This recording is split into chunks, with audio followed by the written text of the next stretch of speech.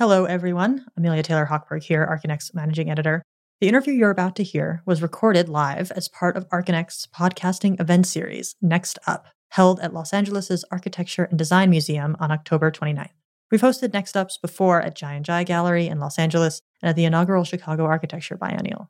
This time around, we're focusing on the LA River and the constellation of issues surrounding its redevelopment.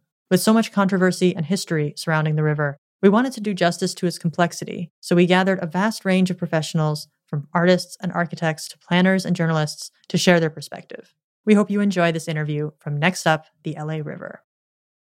I'm now seated with Lou Pesce of Metabolic Studio. So welcome, Lou. Thank you.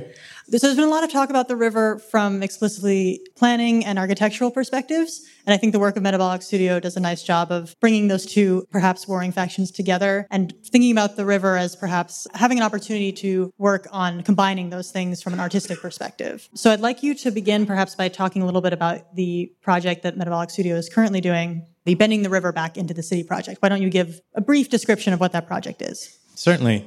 The Metabolic Studio is the art practice of Lauren Bond. And in 2005, Lauren, as an art action, planted 36 acres of corn in what became the state park, the historic state park in downtown Los Angeles. And in order to do so, she had to put in 90 miles of irrigation stripping. And at that point, she looked to the river and said, I'm obligated to irrigate this corn with potable city water. And there's the LA River, and what a shame that we can't use the water from the river. That was an artist action that was meant to remediate the brownfield conditions of that piece of land that would become a state park. Fast forward to today, where for the last 4 years we've been working on bending the river back into the city. That is a 3-part sculpture of Lauren Bond's. And it includes a 64-foot water wheel, an inflatable dam, and a distribution system. The inflatable dam is meant to hold back the water in the river to create enough pressure to divert water underneath the train tracks to the Metabolic Studio site, where a 64-foot water wheel will lift the water from the lowest part of the pit, which is at the bottom of the same level as the bottom of the river, to our site where the water will be then irrigated to standards suitable for spray irrigation, and then create a distribution system to use that water as irrigation water for 3 public parks, including the state park that she did the Not a Cornfield project in, and across the river, 2 city parks, the existing Downey Recreation Center and pool, and the future city park, the Albion Park that is slated to be developed and need irrigation water to remain green. So working with these types of heavily infrastructural projects, does Metabolic Studio have like an agenda of sorts in these kinds of projects and how they want them to shift the perception of the areas that they're being active in? Absolutely. Lauren's intention is to reconnect Los Angeles with the source of its water. We have 3 major aqueducts that serve this city in terms of the water that comes into our city, and it goes to treatment facilities, it gets treated to high levels, and then it gets put into the LA River. And that's the water, about 80% of the water that is in the LA River during dry periods is from these treatment facilities. All of that water at this point is going, out to Long Beach and to the ocean. And any portion of that water that we can capture and use locally to keep our public parks green is certainly something that holds a lot of merit. In order to do so, there was a complete and very complicated process, because it is taking 40 some odd permits from over 22 agencies, federal, state, county, city, in order to do this and make this possible. It also included obtaining a water right, which we like to call a water responsibility, because we don't believe that water is a right, it is a responsibility of all of us. It's a commons. So in order to do this project, there was a tremendous amount of permitting. There was, obtaining the land adjacent to the LA River to obtain the water responsibility of procuring 106 acre-feet of water per year from the river. So when we're diverting the water into the site, we'll capture 106 acre-feet of water, and the rest will be returned to the river so that the river will always have water in it. 106 acre-feet is basically a football field. If you imagine that as a swimming pool, it would be a swimming pool that was 106 feet deep. And so it is very important to Lauren and the Metabolic Studio that people understand the source of their water. We're very disconnected. Historically, Los Angeles used to receive all of its water from the LA River. And there were historically many, during the late 1800s, many water wheels that lifted water from the river and brought it to the old pueblo. So there's a distribution system that's historic too, the Zanja Madre, which actually from the water wheels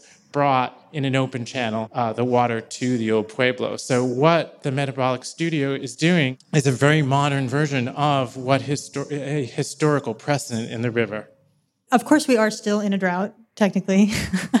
But when kind of public perception of this as a fact and people were tearing out their lawns and getting rebates and all that kind of stuff, when it was at the height of we need to restrict our water usage, how did that change maybe the approach of Metabolic Studio, if at all, towards these water rights and issues around water, in particular regarding the river? Well, I think the idea of water in a semi-arid place like Los Angeles has always been important to the work that Lauren's done. I think that we've actually spent a tremendous amount of time working on our projects up in Owens Valley, which is the source of the Los Angeles Aqueduct. And that has a big influence on the work that we're doing. It is not a small task to bring water from the LA River to even adjacent parks, but there's certainly a tremendous need to keep those parks green during a drought time. The inflatable dam is inflatable specifically because the LA River has to remain a flood control system so that when it rains, the dam deflates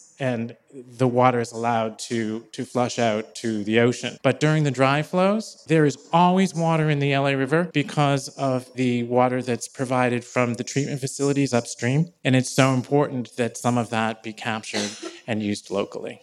So I'm going to read a little bit from the description of the Bending the River back into the cities, into the project, because I think it hints a lot at what you're talking about of having water not as a private resource, but something that kind of reconnects people with the idea that we can actually get our water from here, which is where the project is referred to having the ability to allow the currency of water to create social capital. And specifically along the LA River, we've already referred to issues of gentrification and just the idea of the river as somehow being now more than previously a privileged space in some ways. Can you talk a little bit about that aspect of wanting the project to have that social capital aspect?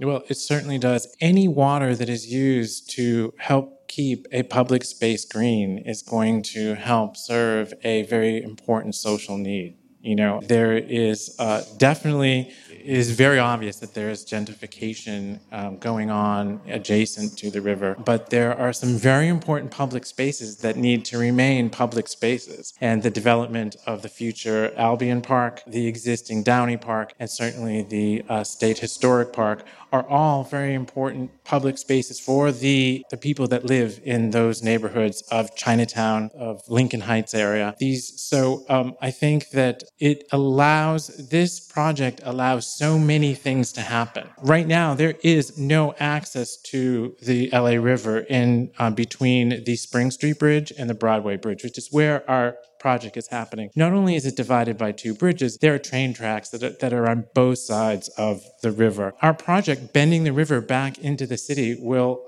allow us to, if we can't bring the people physically to the river, we'll be able to bring the river to the city. And so people will be able to see the water in the river and have a green space right on the river's edge. So that provides a lot of social and community opportunity. There's a huge opportunity for development along the river to kind of bring in, I don't want to use the word icons, but some kind of node projects that can help attract other people who aren't maybe familiar with the river to be using it in certain ways. And I can imagine something like this project being one of those things where it can attract people to the river that might not otherwise have been attracted to it. That being said, what do you think, once this project is fully done, would be the change in the feeling around the identity of that area for the river? What would people get out of it by going to the river and seeing that project there? Right now, Los Angeles doesn't have, a large central park the way that many other cities do. It certainly has Elysian Park and these smaller parks that I'm talking about, including the state park. There's a need to preserve our green spaces and to be able to keep them green with water.